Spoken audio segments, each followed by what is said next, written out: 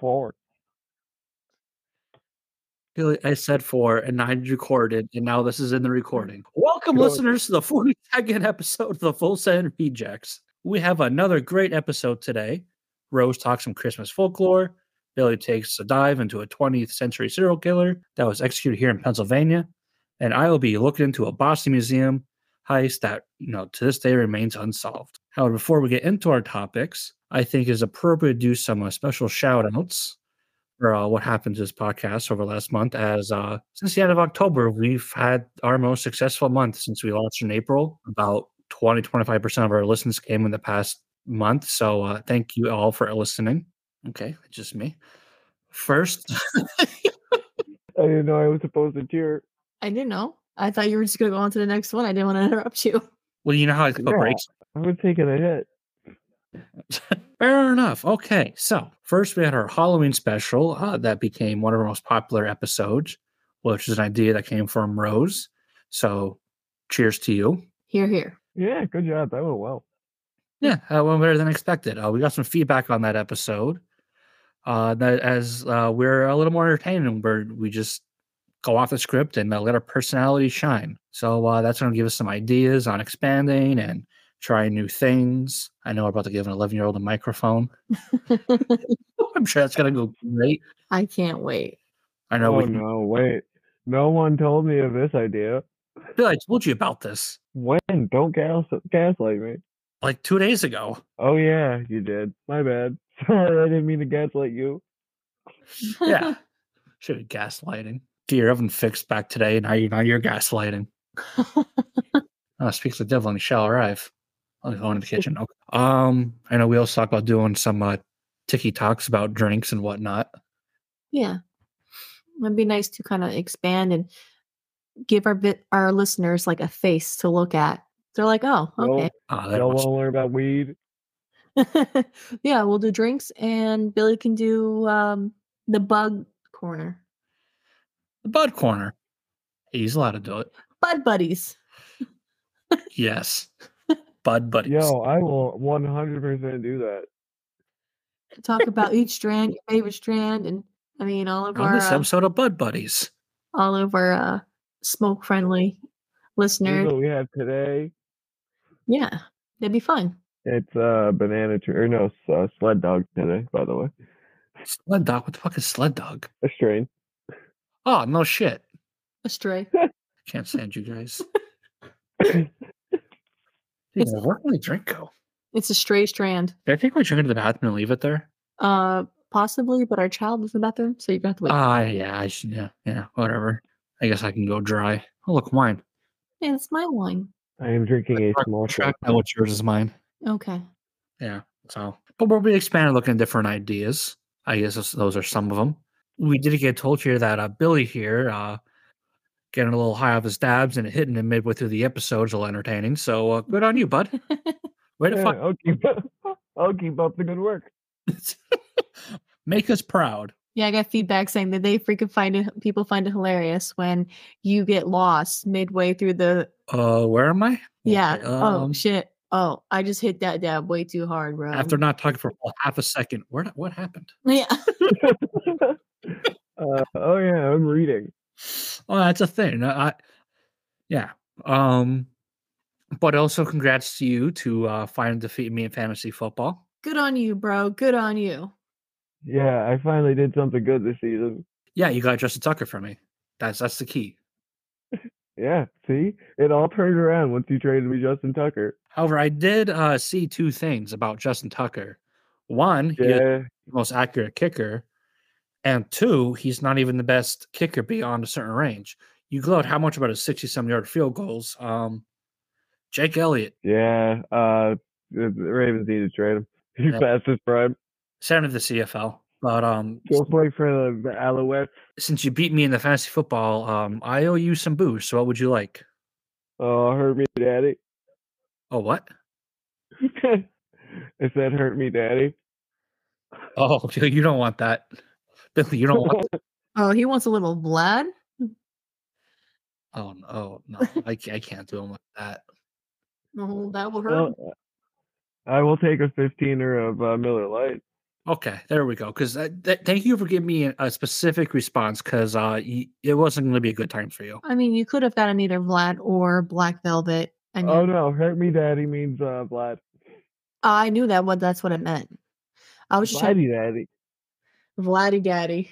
If you want some Vlad, I'll give you some Vlad. That's a cheap date. That's also a lot of trauma. What are they running now? Like $7? Oh yeah, they're like $7.99, maybe $6.99. Yeah, that's for the good bottle. That's for the big bottle.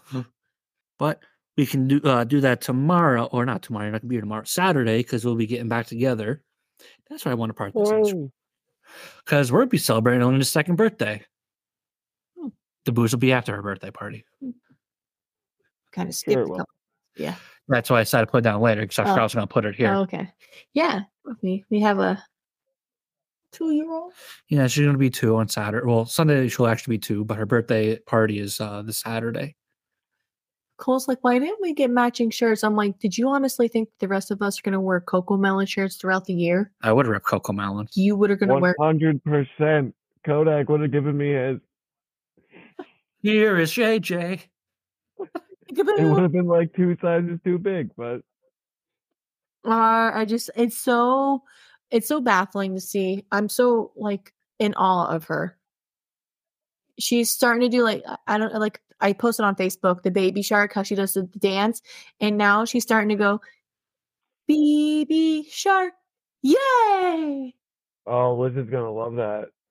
And today I learned that she can from watching Coco Melon, she's learned to blow her own nose. She gave her a wipey today to wipe her face, and she was blowing her nose. And I'm like, oh, it took me. Cole was at least 3 or 4 before I got him to fully understand that you have to blow out, not suck it in. Yo, I was like 8. Yeah, it's one of those things where just like, I don't understand the concept here. But Listen, let's talk about her 2 biggest accomplishments. She can say TJ and she can say Muth. Anytime that the Steelers are on, she automatically, anytime Anthony screams at the TV, she automatically just takes one of her hands and just goes, yay! Woo! And starts and goes, woo woo! I'm also trying to figure out if she gets frightened by me yelling or gets frightened for me, because she gets this shock look on her face and runs towards me and sits with me. I think she realizes that you're angry at something else and wants to comfort you. Well, it's not just I'm angry. It's when I go play and I get a little excited. Well, yeah, and then she wants to be hype with you. I'm no baby psychologist. I'm just saying. I fully believe that. She's also there's a couple other words that she started saying. Like, she loves. I know you've seen it before. She'll go over to the shoe rack and she'll start putting on random people's shoes. But now she goes shoosh, and she'll put them. She'll give you her shoes, and she goes shoes. Dude, I saw her last week. How she get fucking this smart that quick? I don't know. She's too damn smart. Her development is just insane. The way she does things, I don't understand. I'll tell you what, I'm hoping potty training with her gets easy. It's not something that gets done a Band-Aid gets peeled off.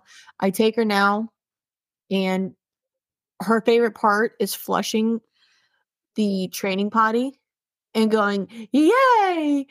She really doesn't like sitting on it yet. But she got the flushing part down. She'll walk me into the bathroom. I'll put her on. She freaks out. It's like, no, you're sitting here now. I just took off her diaper. We're not wasting this. Let's go. That, and she likes washing her hands. She likes playing in the water. So washing her hands and flushing. So those are 2 important skills. She has those concepts down. There's a lot of people in this world who don't wash their hands or flush the toilet. Bathroom etiquette is not great. No, it's not. So it's getting there, but I'm excited to see what 2 brings for us. She also do this thing where when we get home, she likes to take my hand, walk me to the couch, give me the remote so she can watch cartoons, and then if I walk away, she'll cry, come find me, and bring me back. Oh, it's the same thing I did when we lived together. Yeah, basically. Come watch wrestle with me, damn it. Jeopardy's about to come on. Come watch it with me. She's I like the fact that she's kind of like she's widening her TV shows. It's not just Cocomelon all the time. Oh, She thank God. she watches other kids shows. Well, She likes football. She knows when football's on.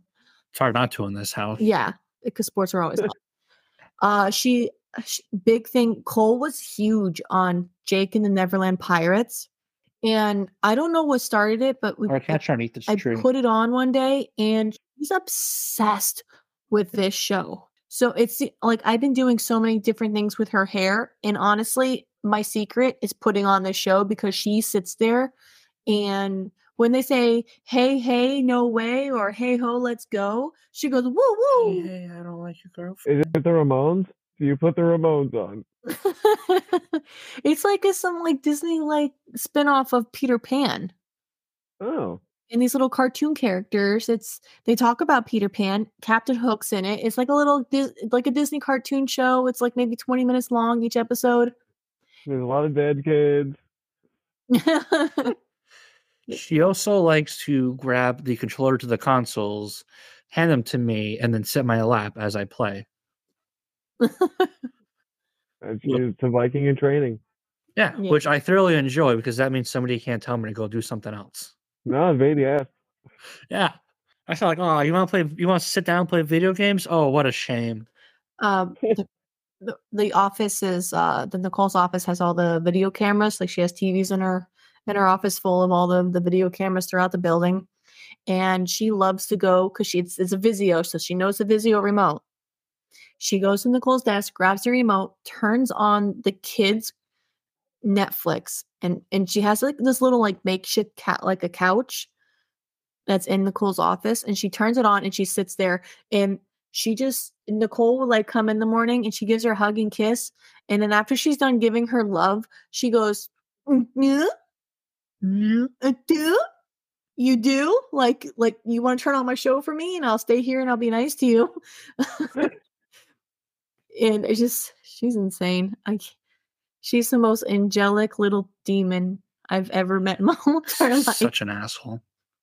No, but she's such a sweetheart. I love her so much. When I went to Bakery Delight and I got the kids those Christmas cookies, some guy walked up to me and was like, "Oh wow, she's your twin." Yeah, well, when I take her to breakfast on Fridays, a bunch of old ladies come up to me and say and talk about her. Yeah, because Yeah. she's so beautiful. Better watch out. Yeah. Those gills are coming. Listen, if they bake us all cookies, go ahead. If they're No, you. $5 each. Yeah, moving on. Old ladies coming from church making us cookies. I'm in. Oh, speaking of, would you like some oatmeal and some white macadamia cookies this weekend? Oh my fuck yeah! Okay, I'll make some. Like wait, oatmeal raisin? Ooh, yeah, oatmeal raisin sounds delicious. I don't know. Maybe. That's my favorite cookie. Is it? Yeah. Like a nice oatmeal raisin cookie. I make Yo. so Anything give me hate for that. I make really, really, really good oatmeal raisin cookies from scratch. I will have to make those for you on a weekend that's not my daughter's birthday. However, Cole got a bunch of cookies from his fundraiser, and there's oatmeal and there's white chip macadamia, which I figured would be a good sweet snack in between everything else that we're making. Because Yo, I'm gonna fuck up those oatmeal cookies, just telling you.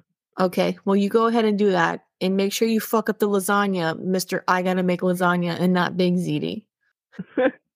You and I'm Nicole. sorry for the lasagna. So yeah, can't wait. We went on a full banter just about her daughter. Yeah, it happens. She's something to brag about, though. It is called banter. Yeah, And it is why we do this. man. I can go on about her all day though. So Oh, we actually took up less time than I thought so far. I thought it'd be like 25 minutes, right? 15. Good for us.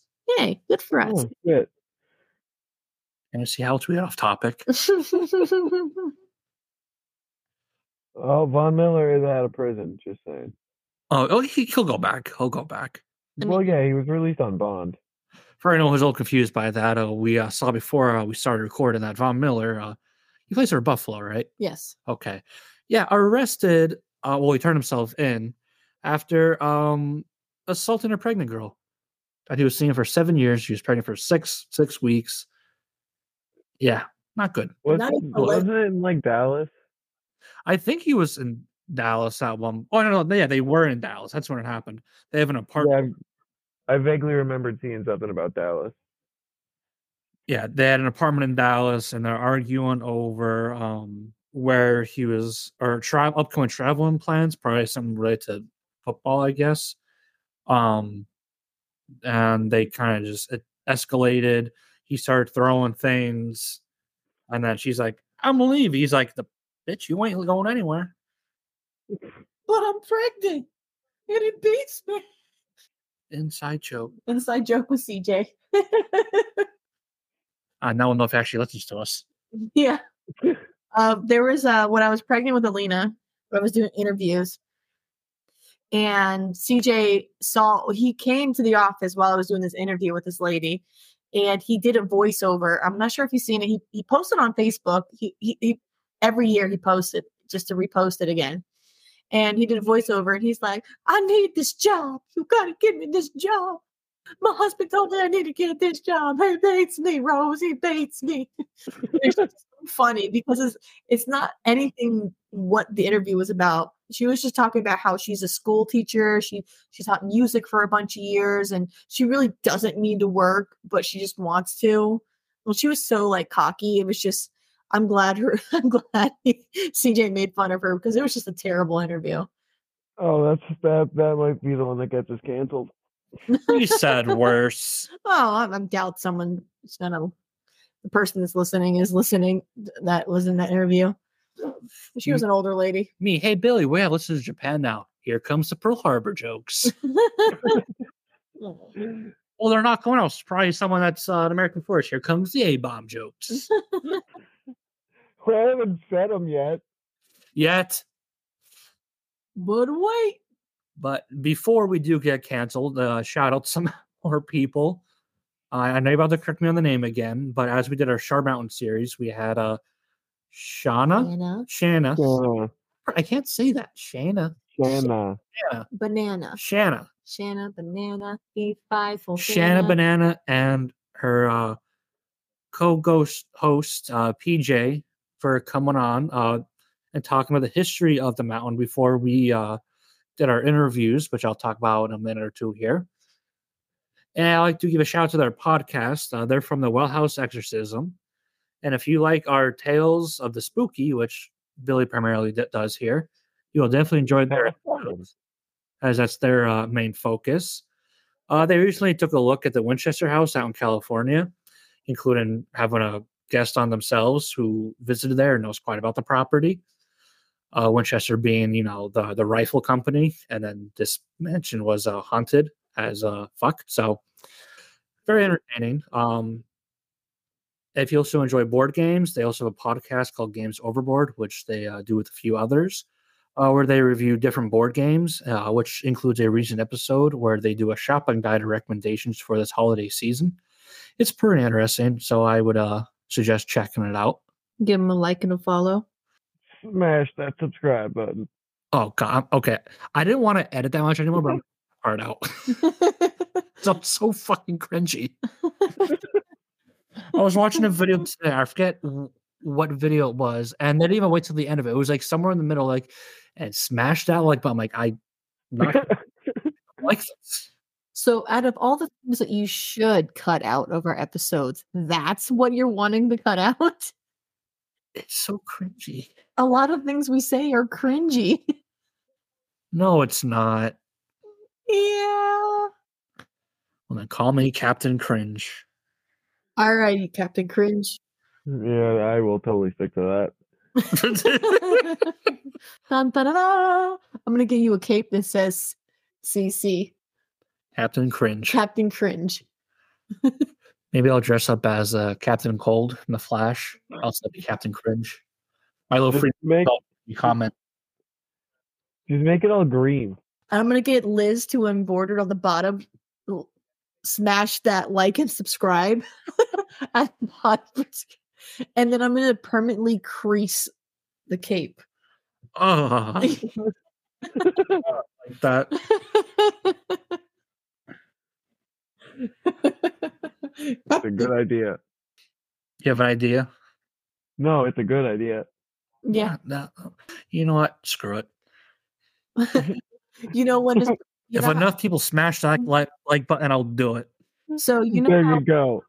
Billy, you know how we were talking about this year's birthday party for Anthony about going as your best Anthony impression or your Do best not come as version? Captain Cringe. If you, Oh my god. I regret saying that now. someone needs to come as Captain Cringe. Call it.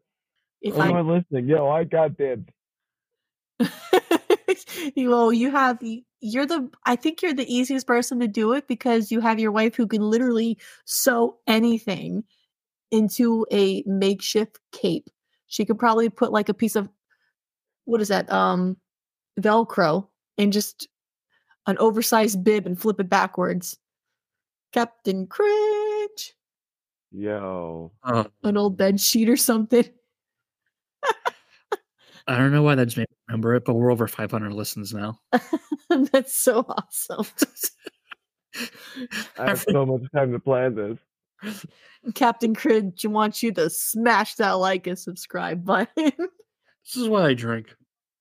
Oh god, that's hilarious. Hashtag podcast. Oh, And just get the God. full send reject logo just kind of like stitched into it. Yeah, I thought I'd get the logo as a decal in my car. Me too. Because it's like a darker color car. I think the red will pop out and whatnot. We have access to a cricket. Yeah, I was thinking about today. There are my multiple hours at work where I just look at things. Expecting jobs are fun. Your mind. Yesterday, my mind went to how can I get mice to be like gladiators and enter combat with each other. Oh, your mind went other places. Yeah, I went a few different places. Some of them sexual. Most definitely. I got some interesting texts yesterday. I don't know. My mind wanders at work, but I can't remember anything good that I think of. It comes and goes. Yeah. She's like, what made you think of this? I'm like, I don't know. My mind is going everywhere. An hour ago, I was thinking about how like, dressing mice up and have them fight like gladiators. Like, yeah, like if I can insert a rat, like a big meaty rat like New York City, how many like mice will I need to take it out? Just get a giant rat and put it against a cat. Just feed us some testosterone. Like a New York City rat with like, I don't know, a Chicago cat. Just see what happens. That's where you're Yeah. A Chicago cat? All right, shit. I don't know. CC. We'll keep up the fame here. The rat doesn't stand a chance. I'm over here thinking, who the fuck else do I need to buy a Christmas gift for? And you're like, oh, I wonder if I dress up mice as gladiators. I wonder if they'll fight to the death. That's the winning present. I'm gonna be like, why is this so big? I'm gonna open up this fucking mice fighting each other. This is a shoebox full of mice and little cardboard like shields and swords. And like that'd be fucking hilarious. Why is this squeaking so much? People listen to this? One of the contestants got away. Oh jeez. What is wrong with us? I'm over here like, oh, let me remodel every part of our house. Little bits of a time. Yeah, and now I'm thinking like, what if we give the mice LSD? Oh jeez. Speaking of when you come here Saturday, we're gonna have a new toilet paper roll. Dun dun dun dun dun dun dun. Respect. Oh, I don't know if I'll be able to adapt. It's literally Darth Vader holding his lightsaber, and that's what's holding the toilet paper. It's a 3D Lego print Darth Vader. It's step one into remodeling our Star Wars bathroom. Well, now I'm going to be intimidated to poop. It'll be a Darth duty. Way to take my joke. So funny. It'd be a brainstorming trooper. The Force will be with him. Where's that Gatorade bottle at? Force me, Daddy. Flush, you must flush. Flush, you must. Yoda. Be one with the hand washing. Okay, anyways. You done? For now. Okay. And scene. And scene. But one more shout out before we get to our main topics today are our 4 recent guests who came on last week and talked about some loved ones that have disappeared. Got us all emotional here. Billy wants me to take him to therapy now, so that's a thing. Yeah. Pay up. By the way, you know the government doesn't pay for my therapy, right? I just realized that you said that. I'll put you on my insurance, Billy. You can come with me. Thank you, Rose. You're welcome. Oh, well, that solves it. Okay. At least your wife loves my mental health. I'll buy you 2 bottles of Laddie Daddy. Oh. You guys are playing this week, so if he beats you, And a bottle of wine. We'll have some tarot talk. Yeah. If I inevitably beat you, I will also take Vladdy. Okay. okay, there we go. But everyone who took a listen to that episode, we thank you. If you didn't, I would highly recommend it so we can kind of spread the word of their stories and try to bring a resolution to what happened to these group of people. And if you have a story that you would like to raise awareness of your own, feel free to reach out to us, and we can help you bring your story to the light of day. Yeah, these women were very passionate. They were powerful. They were courageous, and it touched us to where it still is affecting us to today. It's not so much it's the presence and it's the wholesomeness of these are their loved ones, and I would hate for that to be any of us in that situation. And we've been sharing it all over the socials. And anybody who listens, please all it takes is a few seconds to share their information. Yeah, the information about the police contacts, if you have any leads or have any Pictures. ideas, anything that could help with the case, there's information in there that you can use to get that help out. One person can know the right information. All it takes is one person. Yeah, you never know what little bit of information can help. Leave no rock unturned. Can we be a guest podcast? Is that what we can do? Yeah, what kind of podcast? A guest podcast? Is that a thing we could have? We could bring on guests. All right. Those seem fun. Yeah, I mean, I mean, I might blow my brains out, but hey, well. well, that's why I said if anyone has any more story or anything like that they'd like to come on and talk about, they're more than welcome to. There is other things in the works. It's connected to this, but it goes much deeper that we are working on. Wait, what are we working on? Yeah, no one tells me things. The 2 mothers that Oh yeah, we're trying to figure out a schedule for that. Yeah, we are. There's unfortunately 2 teenage boys who were found murdered in was it New Philadelphia? Yep. A few months ago, and talking to one of the mothers now about possibly taking her story and about trying to figure out time where that works. Oh, Rose, when do you think you can get me on that insurance? it's unfortunate, but it's it's an important thing to talk about. It's very important to talk about, although it is something that it's hard to hear, but it helps. Whatever helps, it's if you were in a situation, you would want somebody to help you. So all it takes. Oh, for sure. It's going to be a very emotional episode. Yeah. So very much so. We all have loved ones that we would never ever think about anything happen to. So we're human. That's where I text her, see, because I haven't heard from her in a couple of days. We are all human. We all have emotions, unless you're a cold-blooded psychopath who has no remorse for any human life.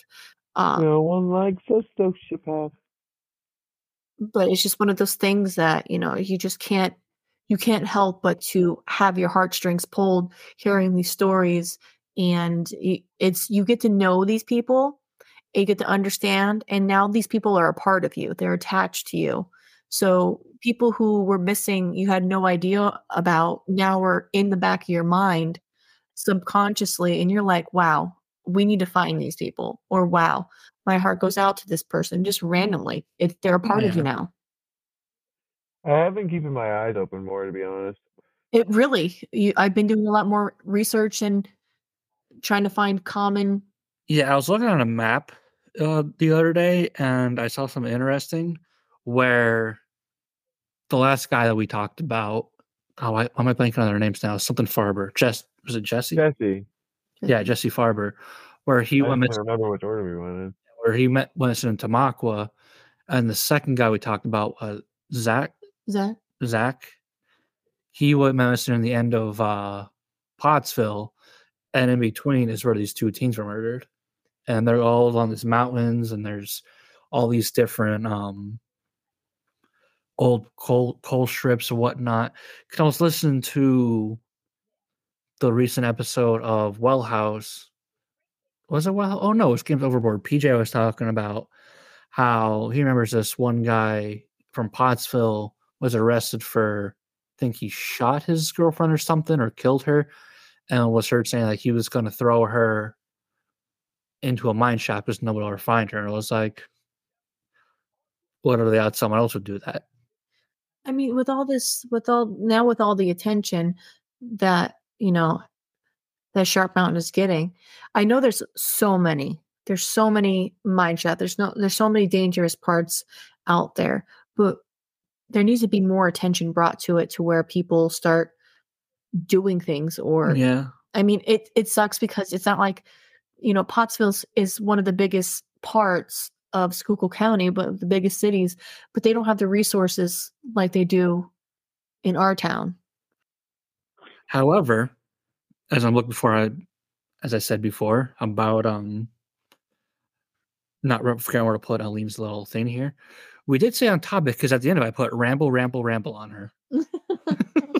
Because I figured there's not going to be a script needed for this. This is going to go take its own little course. We literally went this way with it, and I could still go on and on. It's hard. It's not hard. Oh, speaking of Billy, I have to show, when you come over, I have to show you what I bought her. It's more of a birthday present than a Christmas present, I would have to say. But she's one of those people like you, that your birthday is just like one of those things where everything's blended in together. Yeah, it sure the fuck is. I hate presents. We just bought her a brand new bed set because she's at that point to where she is, she's a kangaroo. She likes to jump in her bed. She likes to jump. And she's learning her own strength. So she's at that point to where she needs a big girl bed. And it looks like a house. It is absolutely adorable. It's a twin size. It's low to the ground, and it has like a little walkway through it, and it has like little railings so she doesn't like fall out of bed. But it looks like a little makeshift house that she can have for the next 5-6 years until she grows out of. Yo, that's dope. It's so cool. I'm gonna get little lights around it so she has like little twinkly lights. And well, I hope she doesn't listen because she'll know now. I hope she doesn't understand, because I've been talking about it this whole entire time in front of her. Great, she fucking knows. I'm sitting there measuring her room to make sure it fits. Bed, house. House, bed. Oh, but that's what? Between a mattress and the bed, it was a good chunk of money. It was a good time. She's worth it though. Yeah, she'll enjoy it. Now we just got to figure out how to rearrange her room to where she doesn't disassemble everything. She has a good habit of opening up her drawers and throwing all of her nicely folded clothes out. How much longer am I supposed to be on rest for my leg?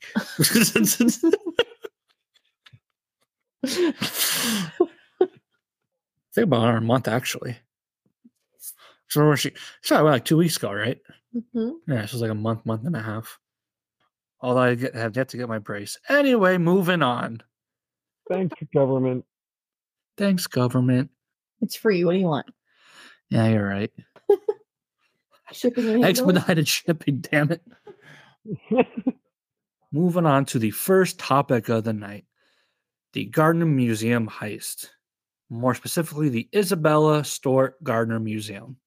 but I'm just going to refer to Gardner because that is much easier to say. No, I want you to say the full thing. Well, you then you know what you should have done this. I had a hard enough time. By the way, did you mention the other day, or was like, that you just realized that H.H. Holmes' initials was HHH? Well, see, I'm a WWE fan, Yeah. and it's very apparent in my write-up. Yeah, well, you Sorry told about me that, and then when I was writing the intro or the outro today, I was looking at it, and I'm like, did he really not realize H.H. Holmes was a Triple H? Oh no, I knew, but like I realized I could make it funny. Huh. Okay, very nice. The museum opened to the public in 1903 in Boston to house the personal art collection of private collector Isabella Stewart Gardner. She would work. Museum. She would work to expand the museum until her death in 1924, where she left a $3.6 million endowment for the museum and stipulated that her artwork could not be altered or sold, along with no other purchases added to the collection. There's a whole interesting story to her. There's another podcast called Time Suck with Dan Cummins. That's where I got this idea from.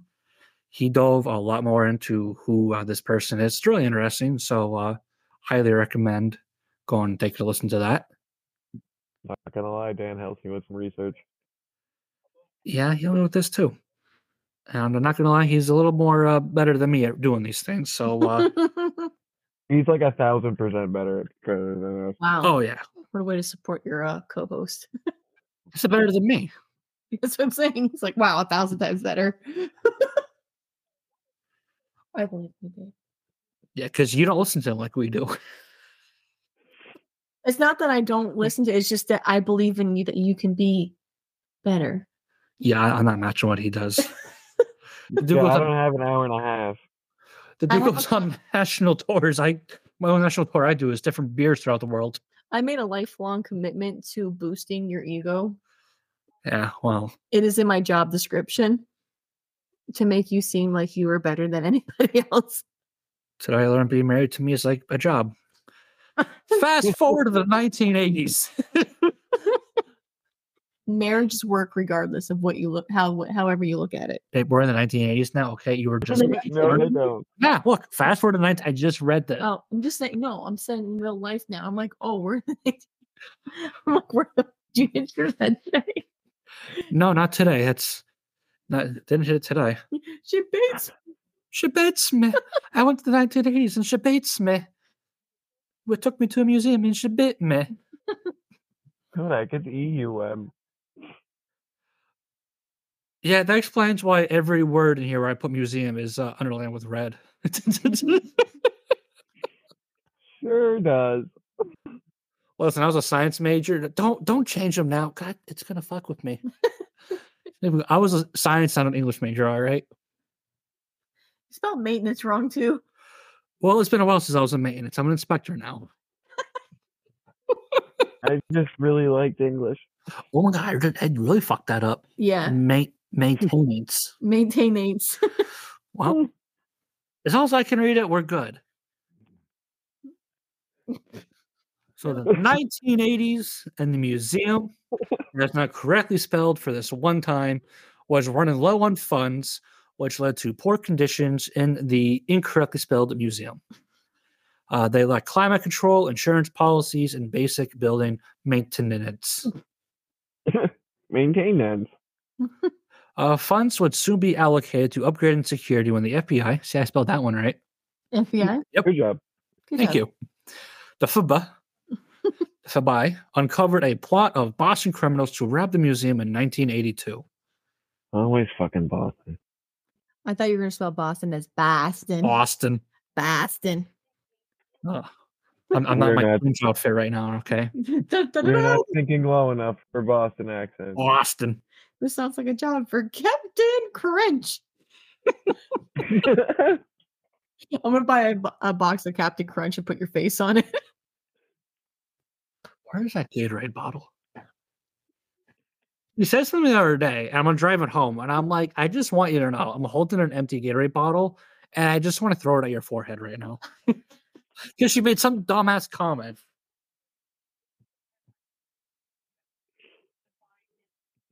Great, how should be some feminist. Oh my God, he's doing abuse. Anthony complaining that marriage is a job. Also, Anthony turns into Von Miller.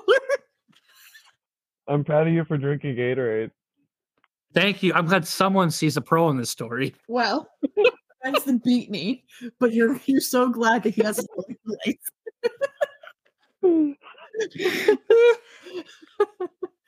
You literally threatened to brain damage.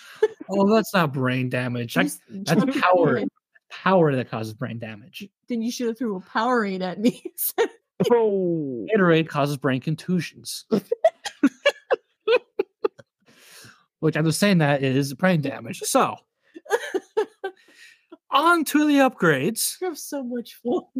I'm not changing this shit. No, I know. You're going to have so much fun going back and listening to this all over again. I didn't even drink that much. Holy shit.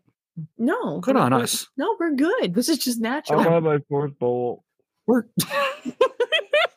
Of Captain Cringe? Oh, Captain Cringe is real loud right now. Is it oops, all cringes? I'm not dignifying that one. Thank you. These upgrades that they got from the after I get that FBI tip, that FIBA tip, That's it. included 60 infrared detectors, a closed circuit television system, and 4 perimeter cameras. However, the Board of Trustees did not approve the cameras to be installed inside the museum because why the fuck would you do that? They did approve the hiring of more security guards. In cases of emergency, security guards are only able to press a button in the security desk that call police. Because why the fuck have phones in the museum? Security also had to make an hourly phone call to police to make sure things were normal, but they could not use that phone for emergency purposes. Fucking hate. Oh, God damn it. The 80s were a wild time. It was the 80s. It was Boston. Boston. It was Boston in the 80s. God damn it, Captain Cringe, knock it off. You know what? I hear a lot of good things about Boston. What's good about Boston? It's a bomb-ass place to go to. Yo, Jamaica Plains, great. Yeah, great marathons. An independent consultant. An independent consultant reviewed the build security in 1988, and while noting that improvements could be made, it was on par with other museums at the time. So I guess no museums thought, hey, let's put security cameras inside of our building. Idiots. The security director at the Boston Museum, I misspelled it again, of the Arts also recommended improvements. However, the Board of Trustees denied any security improvements requests due to the financial strains it would cause, including raising the salary of security guards who were paid slightly more than the minimum wage, which was $335 an hour at the time. I'll let the place get robbed too. We'll get there. Yeah, no, I'll fucking help them. Cut me in, bro. Cut me Billy, you heard this episode, I'm sure. Don't spoil it. Oh, I didn't actually read it. No, but you did. I thought you listened to the episode when that was on Time Suck. Oh no, there's some that I don't listen to. Fair. Oh, so this is new for you. Okay, cool. Did not realize that. Yeah, the dollop is my number one for the year. Good for you. PMT was mine. The museum security flaws were an open secret among guards and staff. Probably because, they're told, hey, there's no cameras. If there's an emergency, just fucking, press a button, hope for the best. Run to your desk.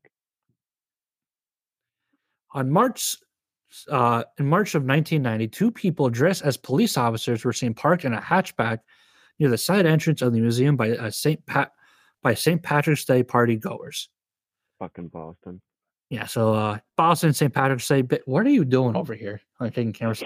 Okay, way to stay in tune there. I'm listening. She's just so precious. Yeah, so St. Patrick's Day, Boston. You can kind of see. I'm sorry, Boston. St. Patrick's Day. The drunk witnesses believed that they were actually police officers, not art thieves, which probably explains why they stay the fuck away. Yeah, I would. Hammered in Boston. I'm not fucking with the cops. Nope.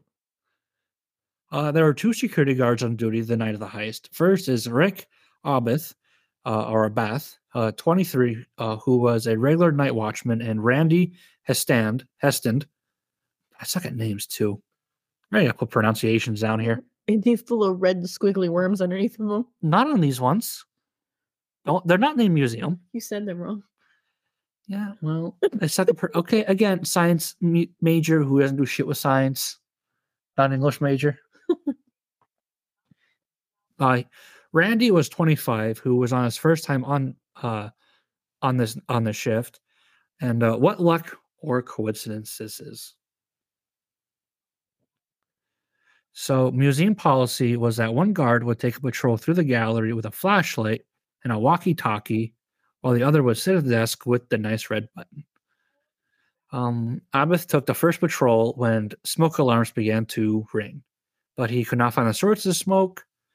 He went back to the security room where he saw that the fire alarm control panel was tripped, and he just assumed that there was a malfunction and disconnected the sensor before original patrol. Because Fine Art Museum, you know, why see there's a fire or anything? Just believe in a cheap sport. Hey, I looked around. It's fine. Yeah, I couldn't find anything. The panel itself was going off, so I kind of just disconnected it. I'd like to point out. I'll find the fire. It's kind of like what I do when I'm using the oven or something. I've got to turn the vent on, and the smoke alarm goes like, I'm just turning the shit off for now. Really, instead of just waving it to where it stops, he rips the thing from the wall and be like, Well, what is me greeting the smoke alarm going to do to stop it? Because once you fan it, it kind of goes away. You said wave. Wave, fan it, whatever you have to do. Push the button. I'm pushing her button right now. Boop. Speaking of, I just like to mention that I can never be that person that sits at a desk with a big red button. I would fucking hit that shit at least 3 times a day. Oh, yeah. Especially it says do not push unless emergency. In case of emergencies. I'd be like, oh my God, I'm hungry. Hi, guys. I just wanted to talk. What's the emergency? It beats me. Anyways. During his rounds, he would open and shut the side door without telling his partner and return to the desk around 1 a.m. so Stan can assume his patrol duties while he would sit at the desk. Ooh, look, wine. It's time for the button. Yep, he is by the button now. So at 1:20 a.m, the thieves approached the side door that was conveniently opened. Wasn't that? Yeah, go figure. They buzzed into the security desk to the museum. I suck at writing. Into the security desk to the museum and told about that there were police investigating a disturbance. Because, you know, St. Patty's Day in Boston. Boston. The whole thing's a disturbance. The Boston Museum party. It's going to be a fucking wicked ass St. Patty's Day. All right. Now you're turning into Mrs. Cringe. Knock it off. He visibly saw the thieves dressed as police officers via the closed-circuit TV and believed that they were trying to find a St. Patty's Day drunk who may have climbed a fence. So he buzzed them in at 1:24 a.m. Can you imagine being that St. Patty's Day drunk? This is where I parked my car. Lovely painting. This is where I put my patty. Thank you for your help. This will look nice in my living room. The two thieves approached the security desk and asked Abath if anyone else was present. He then radioed Heston to return to the security desk. Abath noticed that the taller officer had what may have been a fake mustache. I say fuck mustache. Fuck these mustaches. You can't read the words that were actually spelled right. Fake mustaches. But before he can get wise, the shorter officer said that they might have a warrant for Abath's arrest and demanded identification. He had a fuck mustache. They just hand him a fucking index card that says I'm this guy. With a $20 bill. Hold on, let me write a quick note here. Mustache is real. Abath left his desk and the shorter officer handcuffed him against the wall. Upon Hastan's arrival, a tall officer handcuffed him to the wall. Thieves now revealed their true intentions to pirate the art and told the guards to not cause trouble. Arg. Fucking heist movies. I hate them. Right, this isn't a movie. This is real. The thieves then covered their eyes with duct tape, led them to the basement, and handcuffed them to a steam pipe and a workbench. The thieves examined their IDs, made threats. Hey, we know where you live now, so don't say shit. And if you don't say shit to the cops for a year, we'll give you part of the reward. This whole process took about 15 minutes. This is why you don't update your driver's license. Yeah, that's why I That didn't. long? Wait, My driver's license has my old address on it. But remember I got the thing that says that updated it, but they don't put on the ID yet. Oh, because you have to carry that stupid yellow card. But this year I had to get a new ID. When they send it, when you pay for it, they'll send you a new one with your old picture on it. Yeah, that sounds about right. So you'll forever have blonde hair. Maybe I'll just get blonde hair every year again. And a fuck mustache. Yeah, a fuck mustache. I'll raid a museum. How would they tell if it's real or fake? We're not doing a heist. We're doing a cult, not a heist. This is a cult of the fuck mustache. Does the carpet match the mustache? Pulls out and pats. Oh, God damn it. There's a fake beard down here. Red beard, the ball sacks. Who picked my bushes? Scurvy. Arg, someone commandeered my ship. Drop the anchors. Oh, goodness. Oh, my God, you spilled a curd.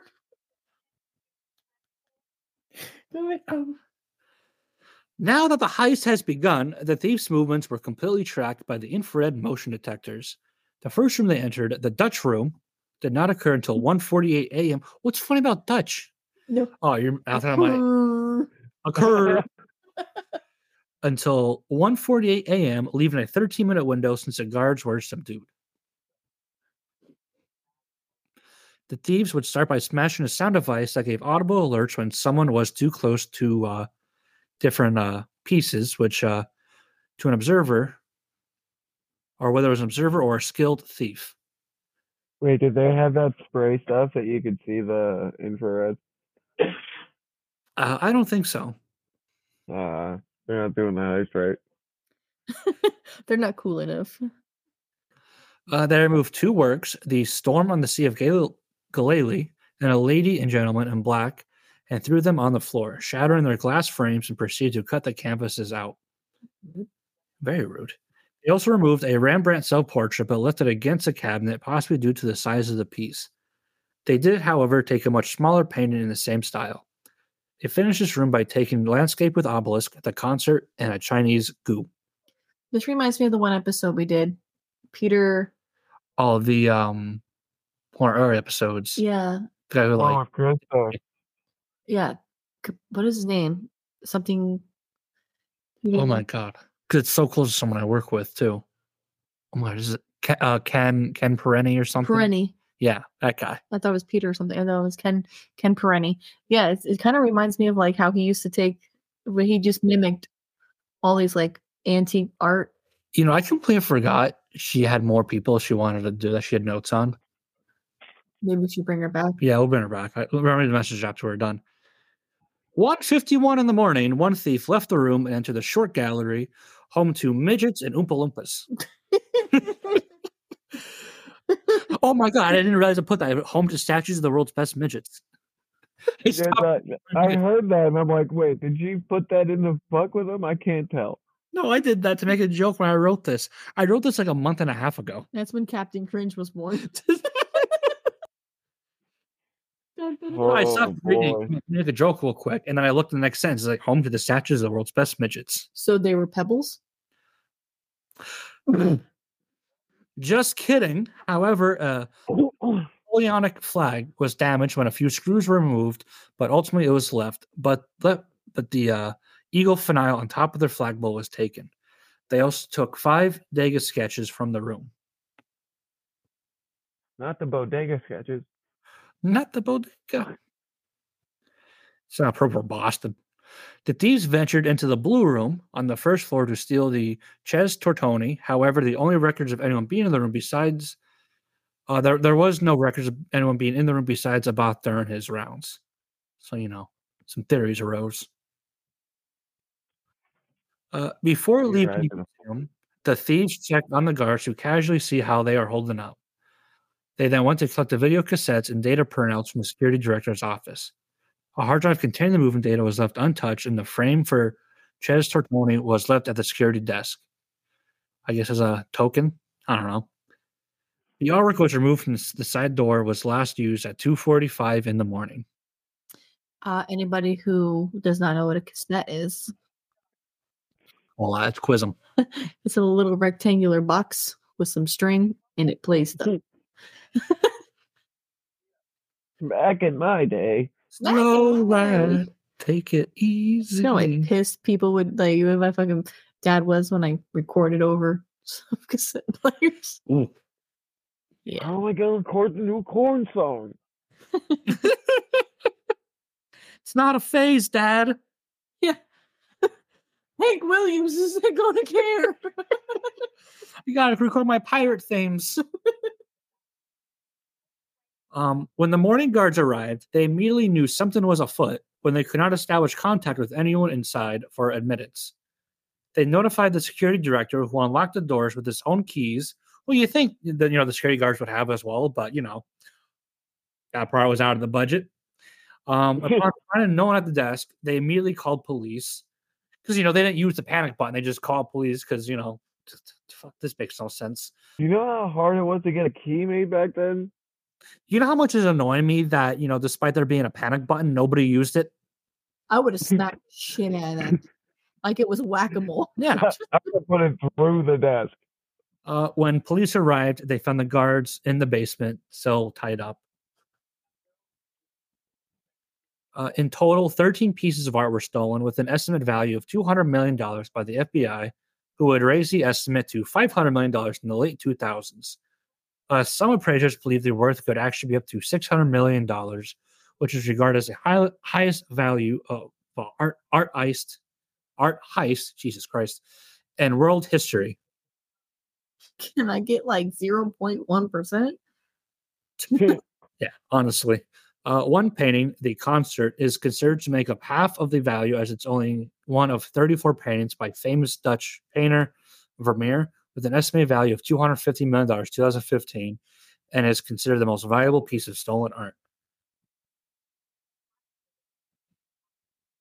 Now, due to Gardner's will stating that nothing should be changed, the empty frames of the paintings are still in the galleries. They never added anything new. They never changed it. They kind of just left it how the criminals did it. Look at the time we got robbed. Memories. The reward was initially for $1 million, but was eventually raised to $10 million in 2017, the largest bounty ever by a private institution. Due to the statute of limitations being reached in 1995, no one can be prosecuted for this crime. So what? It kind of like Ken Perenni, when he's like, haha, by the way, I did this. Yeah, so if you're out there and you're listening to this, just turn yourself in, or as we'll find out next week when I talk about the suspect. Or hit us up on our socials and we'll have you on the show. Could you imagine? Yo, Will Kickback. The old man was like, You can turn off. I was totally there at the art museum. I was in Boston. If the dude's from Boston, I don't want to be on that episode. And then they hit the button. The FBI immediately took the lead on the investigation. They immediately found fingerprints and footprints, but it was unknown how extensive the DNA testing was, as files had been lost over the years. Because, why would the police do good work? That's why they didn't hit the button. They didn't want their DNA. What? They didn't want to hit the button in their fingerprints. That could be it. Yeah. Why is it a common theme that, like, the cops just fucking suck in your stories? You know what? I pick good stories. That's why. Because, the cops did their job. This wouldn't be a story. Do you not know his history with cops? Yeah, we don't get along. Somehow I usually win. Yeah, which still, I don't fucking know. I was living with Lex Luthor. Cue the year 2020. Maybe I'll do an episode on him one day. That'd be fucking fantastic. Oh Jesus! Hey, Don't get us sued. I was told I was legally allowed to keep going because he tried suing me. And That they're like, doesn't mean put a fucking podcast up. why not? I mean, if you get his He victim, already tried to sue. Yeah, and he lost and was told, hey, you can't sue him. You're a public official. You can't sue for what's the word? Slander. Slander. Yeah. yeah. Yeah, but you think if we do a podcast about it, I'm not gonna tell someone like this dude's a huge piece of shit, and then I'll get hit with slander? No, we ain't doing that. Listen, I'll create a whole new podcast and make an episode about it. We'll create a Captain Cringe's Corner. C to the third power. Captain Cringe versus the police. Episode 1, the pedophile. You little fuck the badge. Instead of X-Files, it'll be the pedophiles. Jesus. They call me the Von Miller of cops. He wasn't pregnant. You could beat him like they were. You don't know that. Maybe that's why I did it. He was confused. Oh, God, then nowhere was I? Not even highlight Billy. Oh, here we go. The FIBA, the FBI, The immediately took the lead on the investigation. Oh, I read this part. God damn it. Let's see Yeah, here. now who took a dab, huh? You were out, Sir, I don't do you were that. out with I the- found it. Okay. The physical description given to authorities where one man was around 5'10" in his late 30s with a medium build, and another man that was 5 feet 12 inches on the heavier side in his. I was waiting for it. I always love the 5 feet 12. That's how Anthony identifies himself. Yeah, because sometimes like you're 5'11", sometimes like you're 6 foot, sometimes like 5'11" and a half. So I just go 5'12". I wish I was like 6 foot so I could use it. Well, Billy, we love you. Maybe one day I'll grow. you can be fancy and just go with centimeters. Ooh, I'd be so tall. Exactly. No one will know. Oh my god, don't start this again. No, we're not going with last night's conversation. Don't start this again. Or I got sidetracked like, wow, this is the world's biggest penis. Oh, let's measure in centimeters so it seems like it's way more. Yeah, I did say that. Yeah. Anyway, the 5'12" guy was on the heavier side. He was a little thicker. He was also in his early 30s. However, the FBI would have several key suspects, in which I will dive into next week, as to which I don't want to take up too much time from my wonderfully, totally serious co-hosts. We won't body shame this guy next week. Yeah, we don't body shame criminals, okay? They deserve it. Doug was a little chunky. That's why he had to do the tax he did to get a girl. I'm just saying it's factually true that he got a high school girl pregnant. So next week, God damn it, you get us sued, I swear to God. swear to me. So part 2 is next week. Yeah, I'm doing part 2. Part 2 will be the suspects. Like I said, it was unsolved. I'll go into the suspects and the actual investigation. Because that's like another 4 pages of write-up, and that'll make 16 pages in total today. And Will you spell museum right? I wrote that up a month and a half ago too. I mean, I can check real quick, see if it's spelled right, but I am willing to bet my future costume as Compton Cringe that I say Compton. Compton. Oh God, the Boston's affecting. Oh God, I have one cent out of it tonight. Just adding fuel to the fire, buddy. Oh God, I'm doing a solemn. A solemn. Get this fixed. Okay, so you'll finish up part 2. Yeah, and part 2 will be next week. And Billy is doing part 1 of Triple H. H to the third power. Double two-parter. Ooh. Didn't we say we should never do this? Double dutch? Yeah. We say we shouldn't do a lot of things, and then here we are. Yeah. Remember that time we tried to walk to the store? Believe it or not really. I remember No, the no, story I buy was that. not anyone thought, hey, we should drive. Just putting that out there. Yeah, we were safe about it, but boy, we shouldn't have walked either. Babe, can you bring back another thing? Thanks.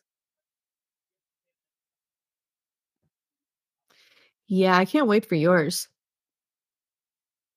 Yo, I've learned so much about this dude. And it's like, wow, shit. I briefly discussed him before in one of our episodes. Cool. H.H. Holmes. Oh, I think we were talking about. That's empty. Oh, is it? Yes. Oh, I brought you a bear from before. Okay. That works. I think we're discussing. I don't know. Billy said on one of the episodes that he wanted to do H.H. Holmes. Was it on an episode or one of our messages? He wanted to do them. No, I think we were doing one of the haunted places, and I said it was off of The Murder Castle.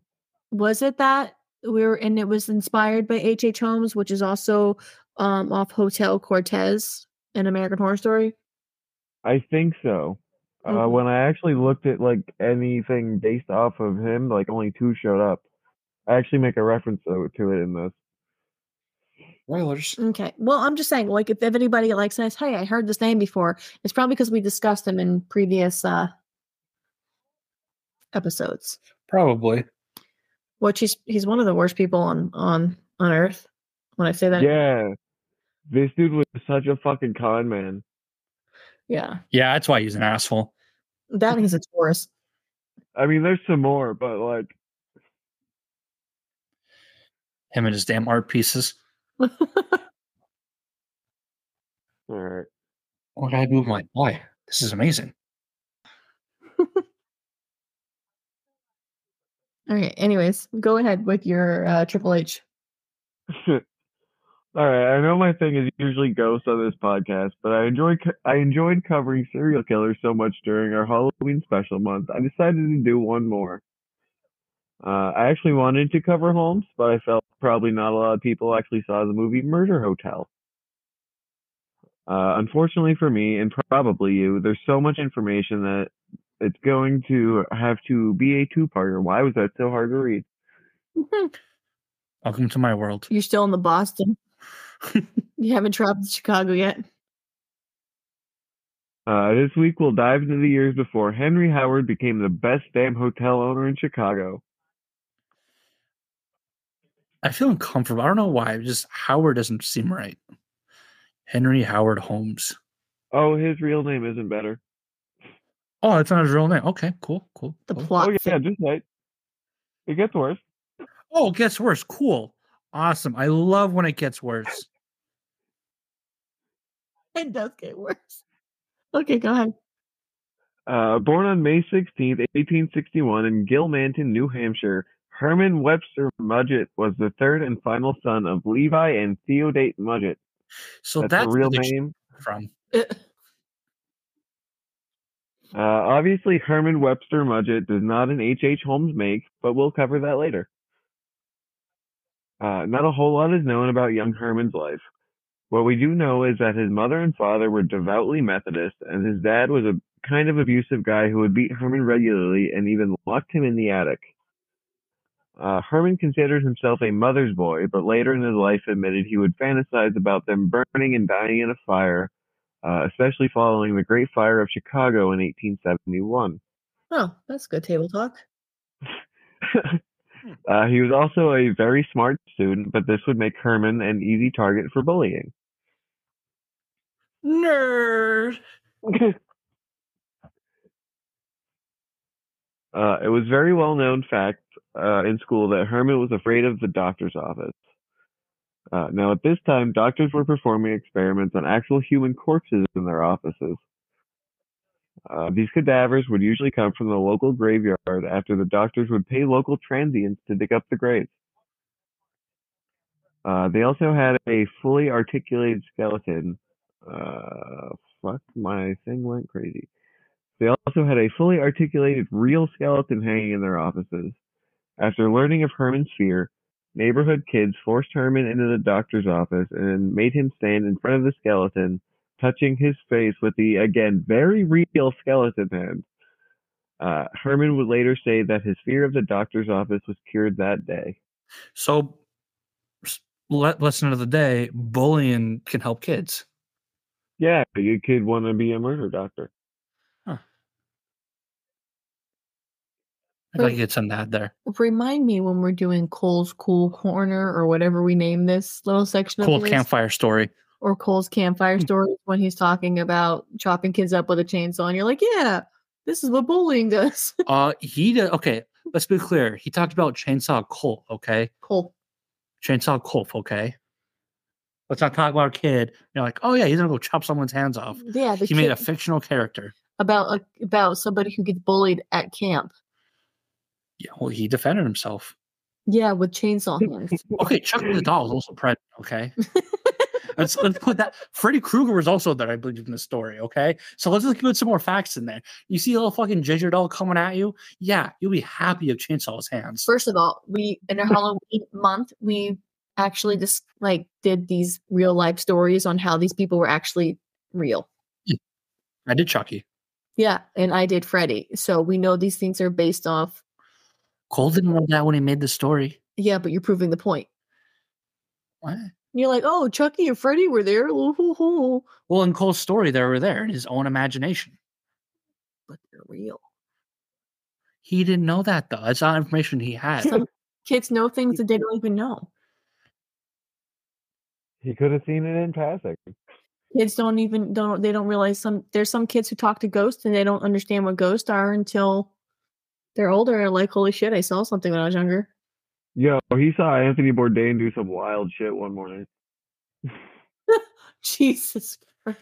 Well, okay. What's the next part here about old Herman? Herman would quickly develop a love for all things anatomy because of this experience. He would display this interest by performing experiments on live animals. He would also keep trinkets from his experiments when the animal inevitably dies. These trophies were kept in a box along with a picture of his 12-year-old crush, which seems real sweet if you ask me. Aww. What's in the box? A cat's paw in the box. The last thing that's... What? That's some petrified animals. I know he had like a cat's paw in there and some other shit. It's a lucky paw. Oh. The last thing that's really known about Herman's childhood is that although the target of bullying, he did actually have one friend, a boy named Tom. He later started MySpace. Wait, what? He later started MySpace. I thought they hung out at his cabin. Herman actually took that picture. It's all making sense. Unfortunately, this is not MySpace, Tom. However, this friend would be short-lived as he had fallen while investigating an abandoned house with old Herman. There's a lot of speculation here that this could have been his actual first kill, but nothing was ever actually confirmed. After Tom's death, Herman said that he'd rather be alone. My guess, this was probably his first body. Let the bodies hit the floor. Let the bodies hit the floor. I wonder if that picture of him turning around smiling from MySpace is him surprising him before he pushed him. Surprise. Hey, Tom, what's up, friend? Oh, shit. It's not murder if you'll surprise. They saw it coming. He warned them. Being academically gifted, Herman graduated high school at the age of 16 in 1877. He would enroll in the medical program at the University of Vermont when he turned 18. He only lasted a year after he was dissatisfied with the schooling. Probably not enough corpses on the grounds, I guess. 0 stars, not enough dead people. During this time, he would also marry his first wife, Clara Lovering, in 1878. The two had one son, Robert Lovering Mudgett, in February of 1880. The marriage wasn't great, and it was said that Herman was kind of abusive. Was she pregnant at the time? I don't know why, but lovering mudget just sounds like a curse word from 1880. You lovering mudget. Oh, lover and mudget. You want to cook the turkey, you lovering mudget. You late liquor, you lover and mudget. You misplaced my corpses, you lovering mudget.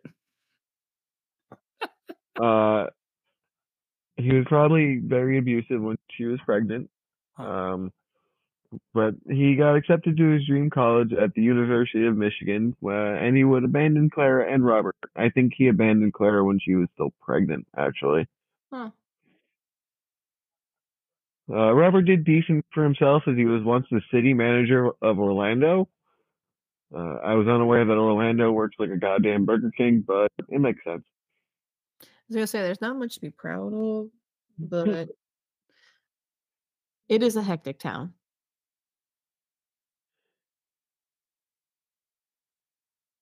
While a student in the medical and surgery department, Herman would work very closely with the chief anatomy professor, William James Herdman. What is with the three names in this the whole era? Classy. I wonder where they came with the term never trust a guy with two first names. Well, I mean, these guys had three. Yeah. I mean, can you imagine trusting a guy with three when you couldn't trust a guy with two?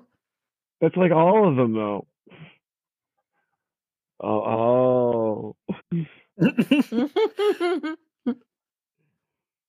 Anyway, the two would become bros because they shared a love of grave robbing and using the cadavers for school experimentation and instruction. It was here that Herman would develop a very genius idea. Lemonade stand. Nailed it. Well, I left out a very important detail about young Mudgett, and that is that he was a very skilled con man. After running several smaller type scams, Herman figured he had hit the big time. After developing a plan with another classmate and studying failures in insurance fraud, the two set out with a plan. The two would take out insurance policies on fake people, then using a cadaver from the school, would file the claim for these imaginary people and make away with an assload of money. Herman and his classmate would end up taking this fraud even further. The two had taken insurance claims out on each other and staged some kind of accident with the corpses. They had disfigured the faces of the cadavers, and everyone else was none the wiser. Crimes were so fucking easy back then. Oh, what a time to be alive. Social media ruined everything. Tom ruined everything. The internet ruined everything. I'm not entirely sure how after the whole death thing happened, but Herman would graduate from Michigan and then move to Philadelphia. Get those fucking cheesesteaks, you psycho. He would get hired at Norristown State Hospital, but quit shortly after being hired. Herman would end up finding work as a pharmacist because it's the 1880s. Who gives a shit? Get your cocaine here. Get your cocaine. Buy 2 cocaines, you get 1 heroin on the house. Well, he was a shitty pharmacist because his job would quickly come to an end as a young boy died after taking medicine from Herman. He would deny any involvement but quickly fled town. He had also changed his name to Henry Howard Hughes to avoid any sort of detection from his scams, and probably the kid he gave the arsenic or something to. You know, not to defend like a serial killer or anything, but didn't a lot of people die after going to the pharmacy back then? I mean, they're giving out morphine. Yeah, they were like snake oil salesmen. You want cocaine in your cough syrup? Unfortunately, we have not evolved far from that. Nope. You want some fentanyl in your heroin? Being quite the handsome ladies' man, the original Triple H would find love again in Minneapolis, 1886. Here's where it goes downhill. Did he have an Undertaker with him? Oh, think that might come up. Oh, very nice. He was giving out the pedigree. Oh, just wait. Were the body stone cold? Well, still legally married to Clara, Henry would marry Myrta Belknap. I should have looked the name up. Rumor is Holmes had actually tried to get a divorce from Clara, but it would end up being thrown out as there was no actual evidence of the infidelity that he had claimed. It's still the 1880s. Triple H's double wife. Who gives a shit? The two would travel to the big city of Chicago in 1888.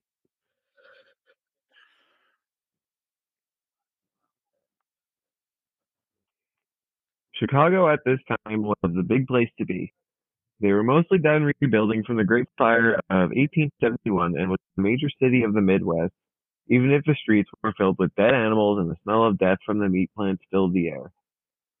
Despite all of this population was growing exponentially. However, the police and fire departments were not expanding with the people. Normal shit. Go figure. Obviously, this leads to a lot of crime and fire and a lot of dead people. What a place for the cerebral assassin's next big scheme.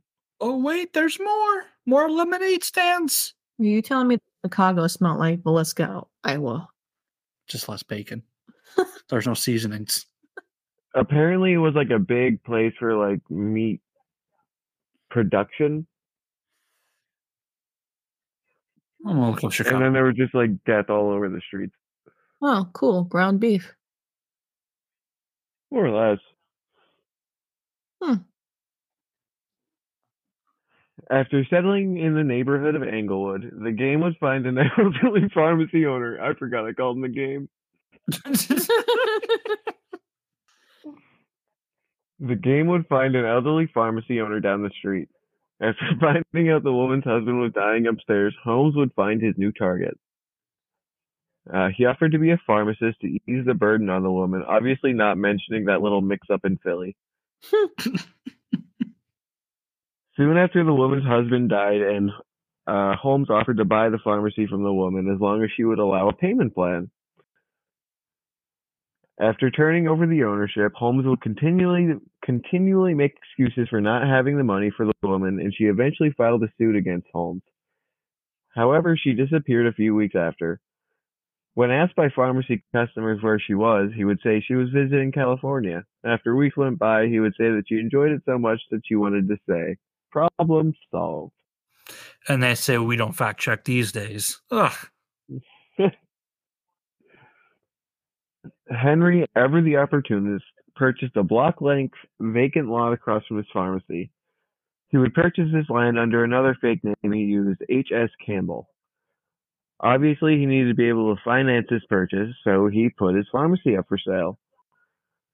But Holmes being Holmes, when a potential buyer would come to visit the store, he would pay locals to shop at the store to make it look far more busy than it was.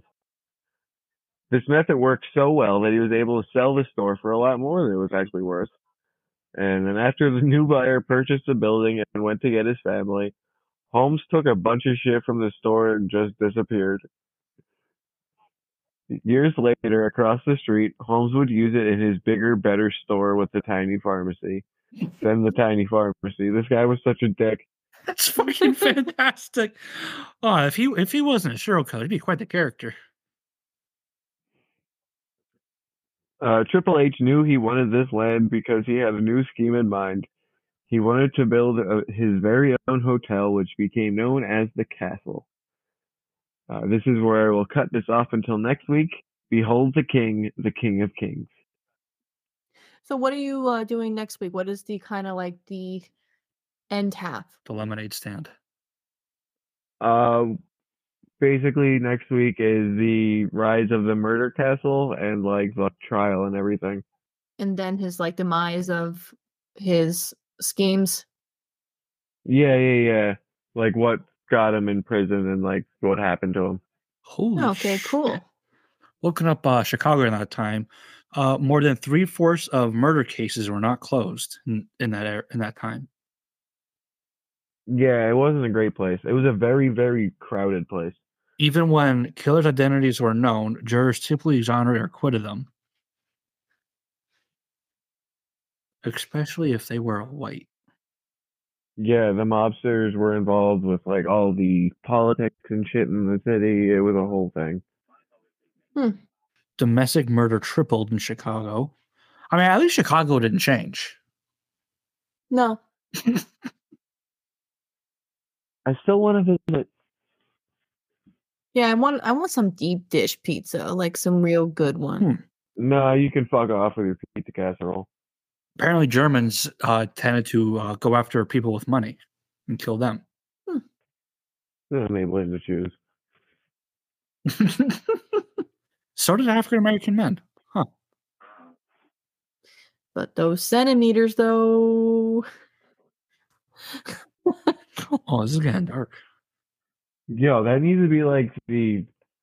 We could probably talk, little dick dudes into going to centimeters if we switch to centimeters. Do you understand? Like, this was like almost half-hour conversation between Anthony and CJ last night on the phone. I Like, love you it. look at the rank in Oh, like what countries have the biggest dicks? which country? What country has the biggest breasts? Oh, the Congo, I think. Oh, yeah, the Democratic People's Congo, I think it was called, has the biggest average wiener. Yeah, where the anaconda comes from. It Yeah, don't I'm not looking that up again. none unless you got buns, hon. So I'm gonna look it up and look at pictures. No, you don't want to go to sleep. Don't do That's an elephant trunk. it. You don't want to go to the water hole. 'Tis the season, guys. To be hung. Christmas in America has long been about receiving presents from Santa for being nice, or at worst, getting a lump of coal for being naughty. However, the holiday season has historically center side that a lot of people don't know about. Wish Santa bring me some coal to put in my stoker. I'm cold, Santa. Bring me some coal. In pagan and other pre-Christian traditions, legends of mythical beings emerged during the long nights around the holidays with punishment for those who weren't on their best behavior. Daddy? I just got spanked by a mythical creature. You want to? Captain Cringe. So here are 7 stories of characters that have haunted the European area for longer than America has been even a country. Starting with the most popular that I feel like everybody has heard about or seen the movie, Krampus.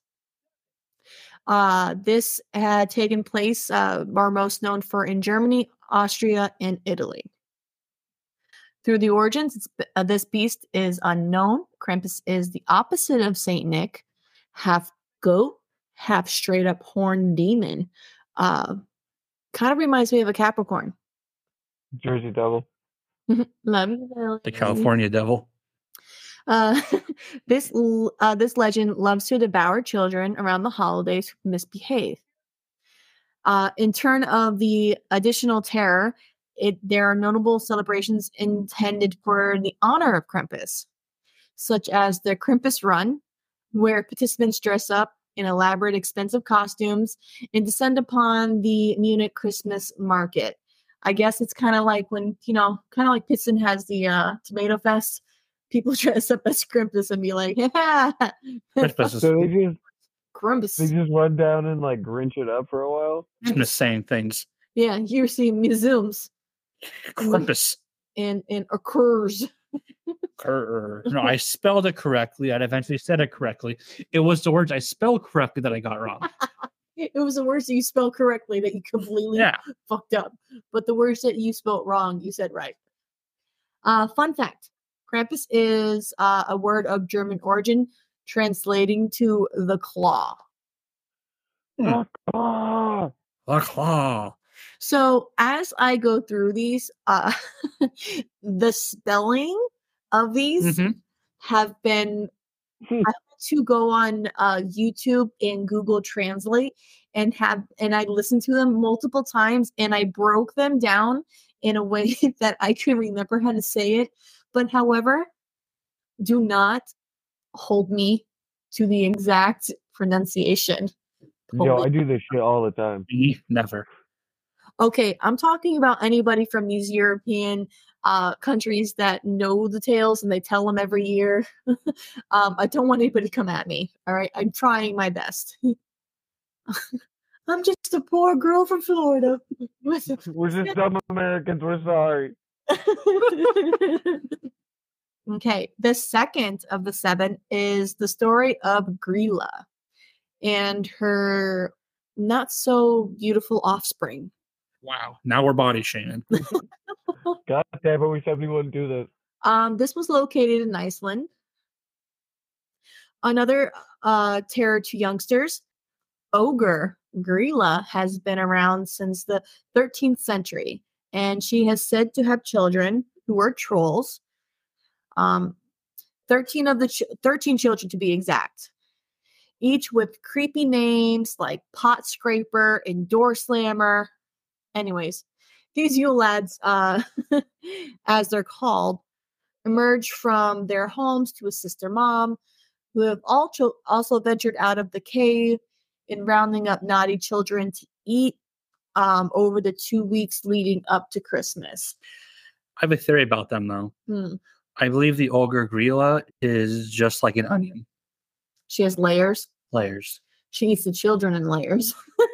Oh, well, smart.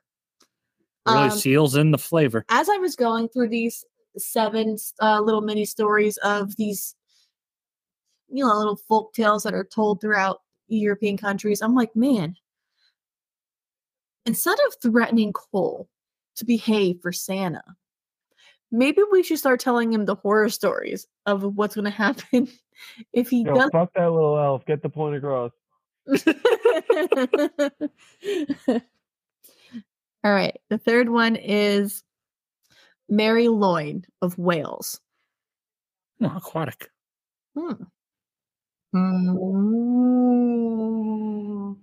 Stories. I didn't know Wales had traditions. They speak to other fish. You can't speak whale. And then eat them. Thank you. Wow, you can really speak whale. Yeah. So speaking of whales, no. Mary Lloyd is the textbook definition of nightmare fuel. I looked up images of her, and it kind of reminds me of Darkness Falls. It gets worse? Yeah, it gets worse. Yes. I'm sorry that for providing that little bit of terror there. However, the iconic holiday tradition, which it's said to be derived from some sort of religious rite, like a pagan. Like, I don't know if people follow the pagans and Vikings and their crazy demon obsessed religion during these days of the early 1800s, simply could not be left off this list. The celebration takes place around Christmas time. Like all these, it involves Welsh residents donning horse skulls or placing horse skulls on a stick, just like the iconic pagan symbol, and heading door to door singing to homeowners. This is a silver lining to the terror, though. If you encounter a skull horse on your doorstep, congratulations, you're a receiver of good luck. Now, however,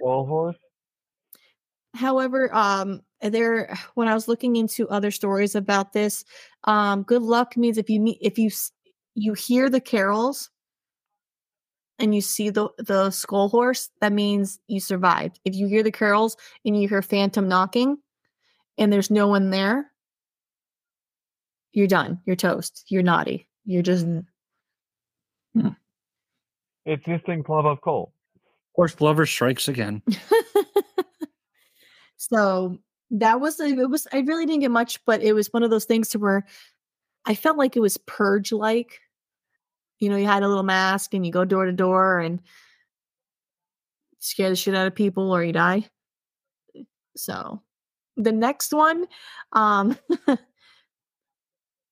Anthony's very, very, very naughty or 9.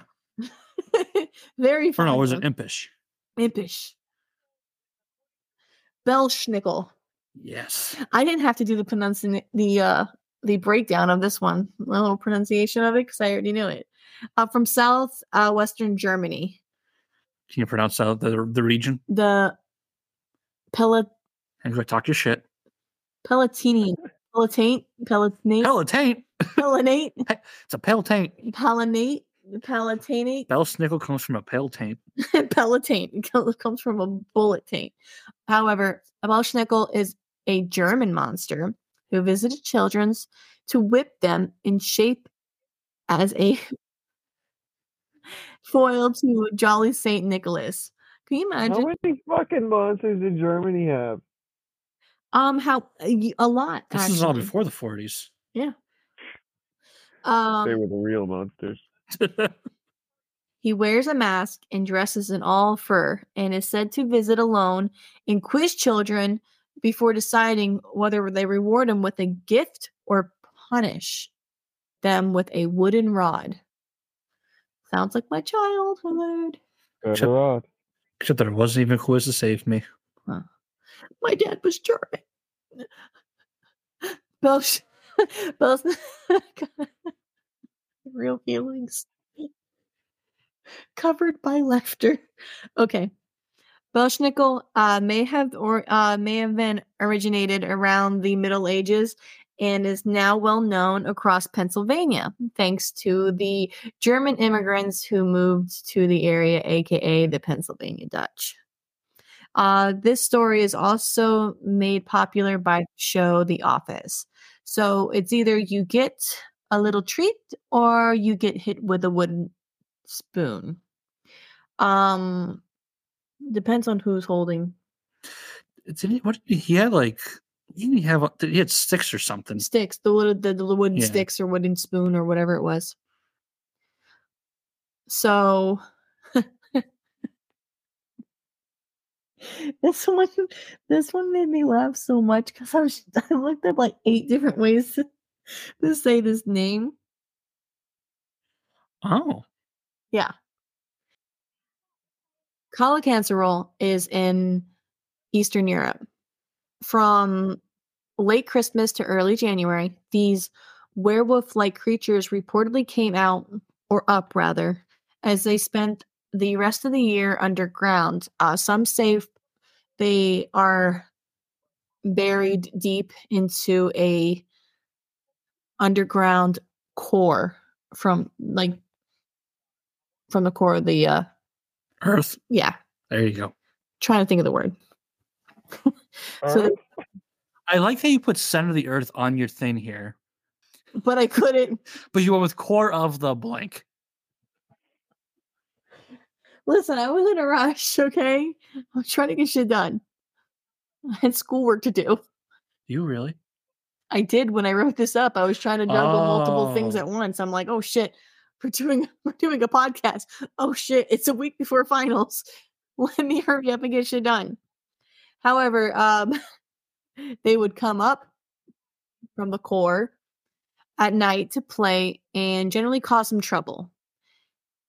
After they had their fill of above ground mischief, they would return to their home at the center of the earth, sir. Rumor has it that they leaving a colander on your doorstep is the best practice to ward them off. Colander? Colander? Yeah, colander. Colander? Colander. Colander. Isn't that just like the things where you like a winter? Colander. Colander. Colander. Wait, don't be giving me shit before about mispronouncing Mizooms. Mizooms and colanders. However, yeah, it's the best practice to leave. It kind of is like, oh no, the cross.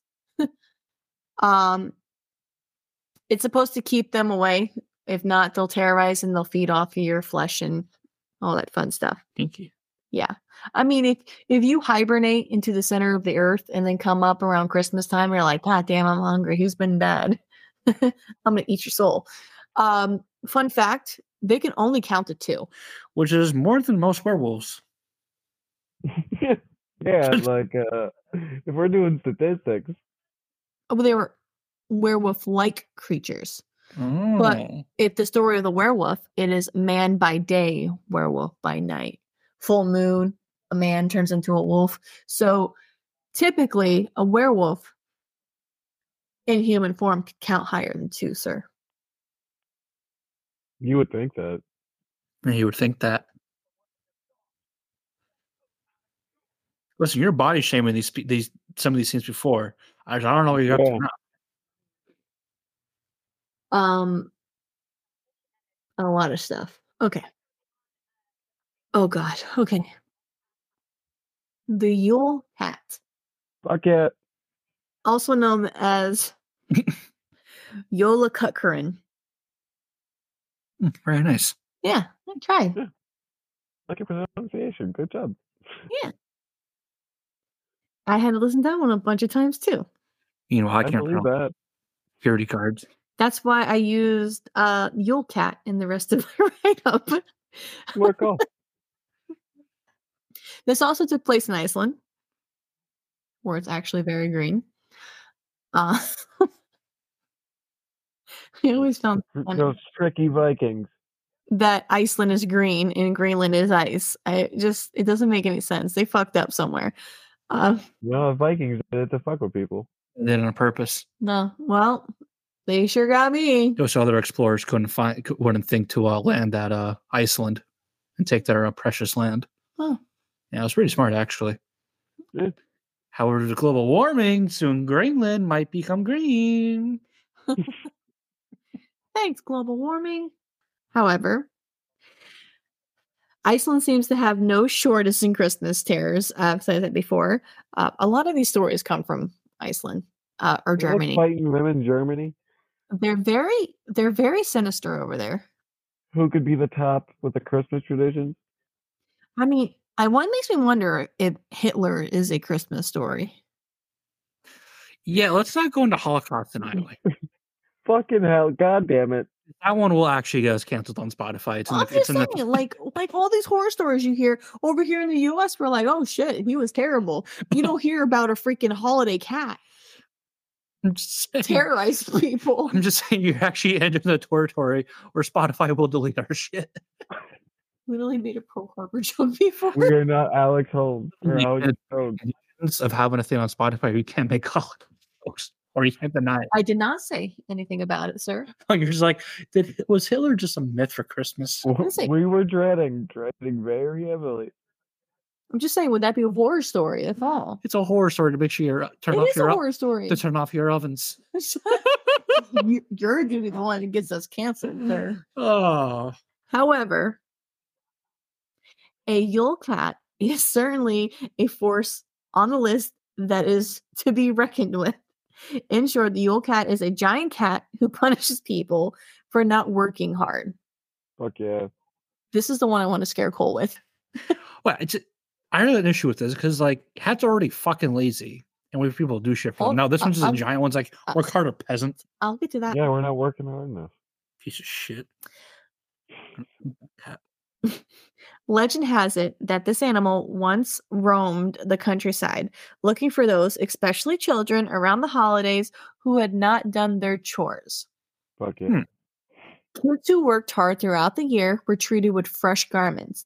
They would leave new clothes because back in that time, you know, a lot of times you had to either sew your own clothes, make your own clothes, or you wore a lot of the same clothes and you would look ragged. The kids were glad to get clothes back then. Yep. So they were treated with fresh garments, and just before the new year, they would look nice and spazzy. Those who didn't were deemed lazy, and Yule Cat fed off of they actually fed off the laziness. So you were talking about how a cat is lazy and yada yada yada. They actually ate children who were lazy. So the threat was to do all your chores, do as I say, and for Christmas and the New Year, you'll look nice and you'll get new clothes. If not, you'll be cat food. Some giant ass cat's gonna come over here and feast on you like a Thanksgiving turkey. You'll be the kibble and bits. What a way to go. Fun fact.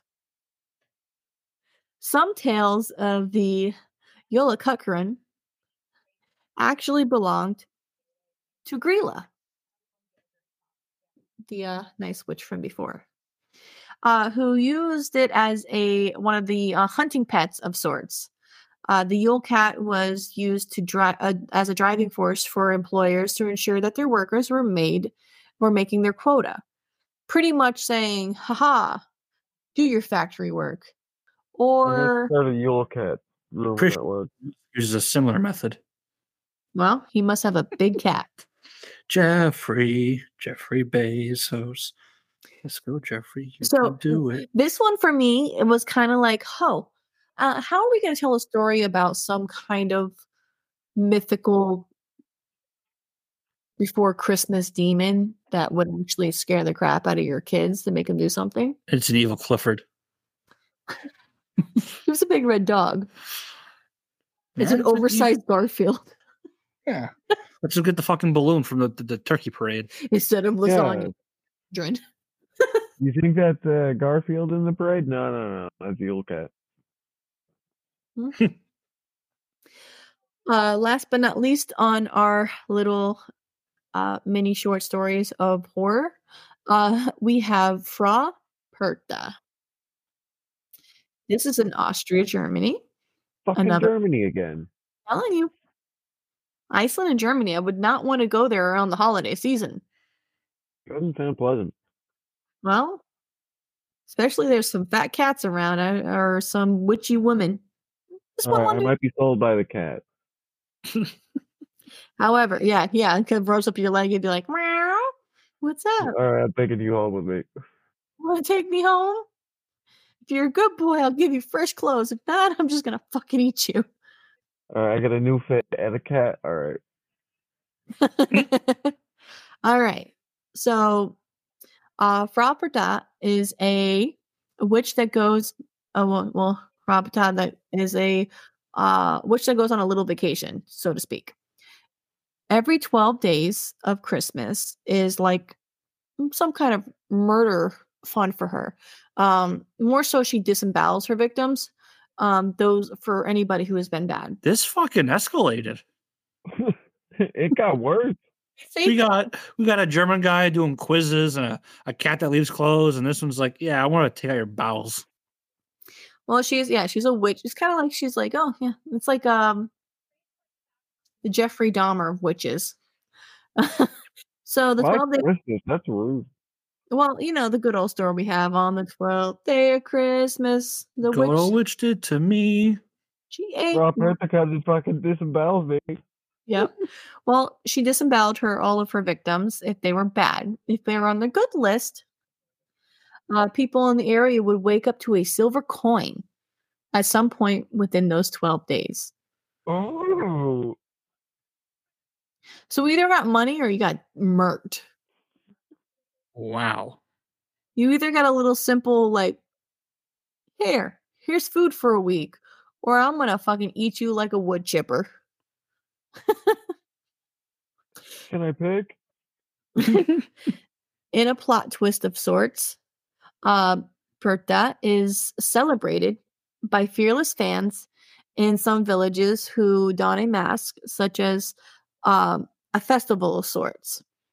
And they view her as a powerful figure whom other holiday demons like Krampus stand no chance to win against. So they feel that if they kind of like if you celebrate her and the town gets excited about, like you're like, oh well, we just celebrated her and her wickedness, she won't come and eat our children. They like whole entire festival of this woman. No, she thinks we think she's cool, man. So yeah, out of all these little Christmas scary demons or urban legends, which one of these are your favorite? The witch. Cat. Frau Perta. You like the witch? I like her energy. You like her energy? And yours, Billy, is The cat. Yola Kukurin. Is there a question which one I'm gonna pick? Yeah, the Yule Cat. I too love the Yule Cat. I like the the meaning behind it. I mean, not so much like, hey, I like the fact that you're being rewarded for such good behavior by getting new clothes, which I feel like for kids, if they behave, they get new things that they normally don't get. Sounds Gucci. Ha. You And look at the total Capricorn. there's a lot of stories. Like, I feel like some of these were just like crazy little silly stories. Like, they're just made up versions of evil Santa Claus. But some of these were actually just really fun to look into. My least favorite would probably be the werewolves. However, the Grilla and her troll children, I thought it was fun because they like to terrorize people. For those who were naughty, they would That witch seems like a bitch. Well, they would do the things. I don't know if I didn't. I don't think I mentioned that in the stories. Okay, no, I didn't. They would eat the children that were bad, but they tortured them before. They had the trolls had names that would describe their personalities, like pot scraper. So you would know that they were coming. You would hear scraping in the kitchen against the pots. Door Like slammer. Dopey and Sneezy and Doc.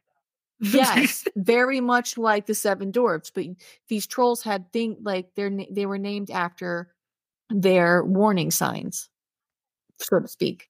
So door slammer, you would hear door slam even though the door's already shut. Shut the fuck up. So it was kind of like a haunting, but you knew it was coming. These trolls were going to come and eat your children because they were bad all year. Told them to go clean their room, and they're saying, "Fuck you, mom." You're like, "Well, door slammer's going to come and fuck get your ass, bitch." There and clean those dishes. Fuck you, mom. Well, pot scraper's going to have his way with you. You Just should sleep with it. downstairs and they're in bed slamming doors and shit. You hear that? Yep. He's a comman. So yeah, so they were like fun. I wish I had time to go in. Maybe I'll go into each one of them at another time to go more in depth. But these were like the most 7 popular scary stories of Christmas that people would tell to scare the shit that here over here in the US we're like, you better fucking do your laundry or Santa ain't giving you fucking shit. I can't wait for Man, I want a cat to punish me at that point. I mean, I feel like you'd be like, oh, kitty scratches. Ow, I'll love you anyways. There's no punishment with the cat. I'll be sure you get fireball. I've seen me do it. His name is Drogon. I'm going to give Fireball a bunch of catnip before you guys get here on Saturday. Just dope her up. No, I'll just wait for Billy to fall asleep and then put a catnip on him. Yeah. Put a bell around her neck. So as she's attacking you, you hear Christmas bells. Oh, that's my nightmare. The old cat's attacking me. Back, beast. Where's the color casserole? I'll take the call.